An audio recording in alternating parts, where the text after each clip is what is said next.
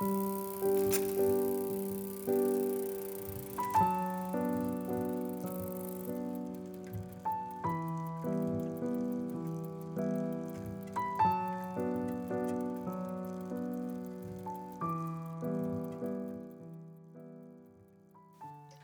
to the Pater the Water Dog Saves the Planet Peace podcast.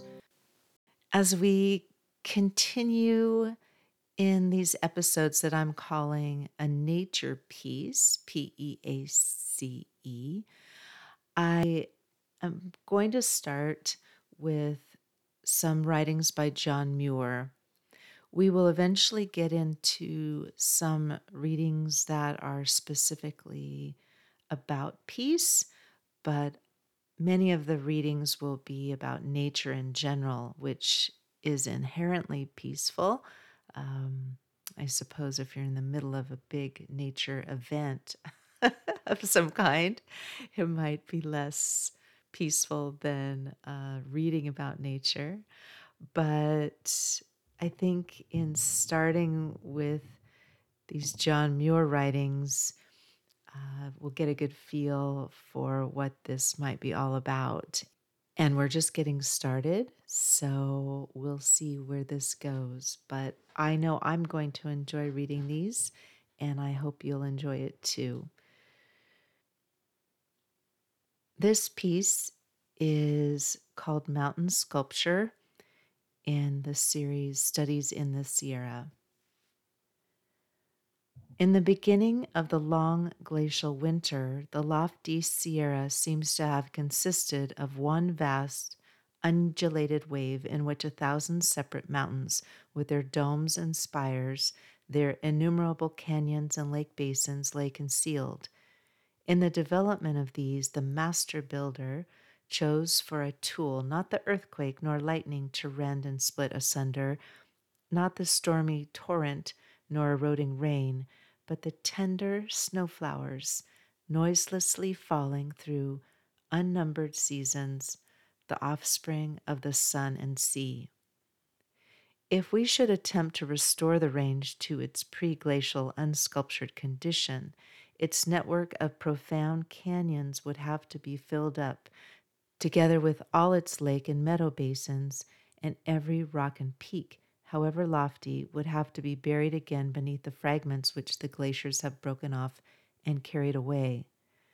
Careful study of the phenomena presented warrants the belief that the unglaciated condition of the range was comparatively simple, yet the double summits about the head of Kern River and Lake Tahoe and the outlying spurs of Hoffman and Merced would appear to indicate the primary existence of considerable depressions and elevations.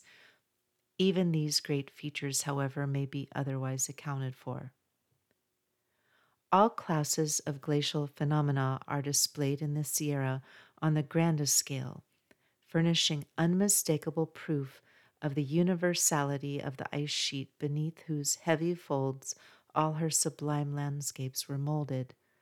Her ice winter is now nearly ended, and her flanks are clothed with warm forests, but in high latitudes north and south, and in many lofty mountains, it still prevails with variable severity. Greenland and the lands near the South Pole are undergoing glaciation of the most comprehensive kind, and present noble illustrations of the physical and climatic conditions under which the Sierra lay when all the sublime pages of her history were sealed up. The lofty Himalaya, the Alps, and the mountains of Norway are more open, their glacial covering having separated into distinct glaciers that flowed down their valleys like rivers, illustrating a similar glacial condition in the Sierra when all her valleys and canyons formed channels for separate ice rivers. These have but recently vanished, and when we trace their retiring footsteps back to their fountains among the high summits, we discover small residual glaciers in considerable numbers, lingering beneath cool shadows, silently completing the sculpture of the summit peaks. The transition from one to the other of these different glacial conditions were gradual and shadow-like. When the great cycle of icy years was nearly accomplished, the glacial mantle began to shrink along the bottom. Domes and crests rose like islets above its white surface. Long dividing ridges began to appear, and distinct glacier rivers flowed between. These gradually became feeble and torpid. Frost enduring carices and hardy pines pushed upward along every moraine and sun warmed slope, closing steadily upon the retreating glaciers, which, like shreds of summer clouds, at length disappeared from the young and sunny landscapes. We can easily understand that an ice sheet, hundreds or thousands of feet in thickness, slipped heavily down the flanks of a mountain chain, will wear its surface unequally according to the varying hardness and compactness of its rocks. But these are not the only elements productive of inequalities. Glaciers do not only wear and grind rocks by slipping over them as a tool wears the stone upon which it is whetted, they also crush and break, carrying away vast quantities of rock, not only in the form of mud and sand, but of splinters and blocks, from a few inches to 40 or 50 in diameter. The whole mass of the Sierra, as far as our observation has reached, is built up of brick-like blocks, whose forms and dimensions are determined chiefly by the degree of development of elected planes of cleavage which individualize them and make them separable from one another while yet forming undisturbed parts of the mountain. The force which binds these blocks together is not everywhere equal.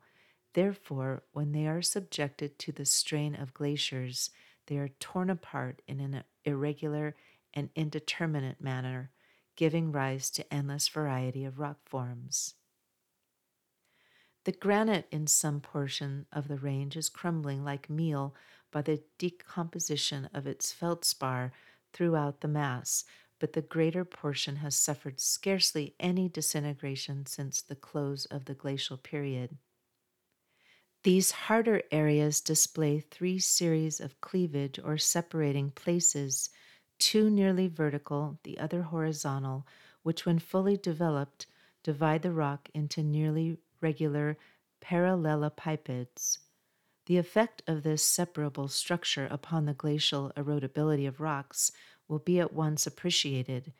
In order that we may know how mountain chains are taken apart, it is important that we first learn how they are put together. And now that we have ascertained the fact that the Sierra, instead of being a huge wrinkle of the Earth's crust without any determinate structure, is built up of regularly formed stones like a work of art, we have made a great advance in our mountain studies. We may now understand the scripture, He builded the mountains, as not merely a figurative but a literal expression.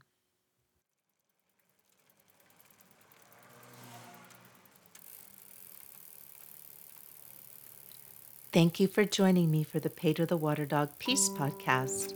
Until next time, sit with yourself in silence every day. That's self with a capital S. We are all scholars of peace. Peace and love to you all. Podcast music is Dalai Lama Riding a Bike by Javier Peque Rodriguez.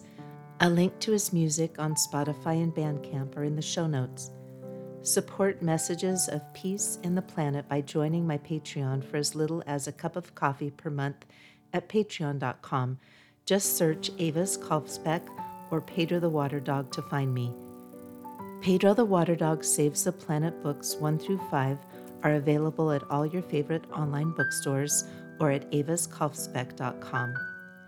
Book 1, One More Year, is available as an audiobook on all the audiobook sites, with the other books coming soon to audio. If you enjoyed this episode, or are at least curious about the future ones, please subscribe to this podcast wherever you enjoy your podcasts. Thank you again. Listen for the peace.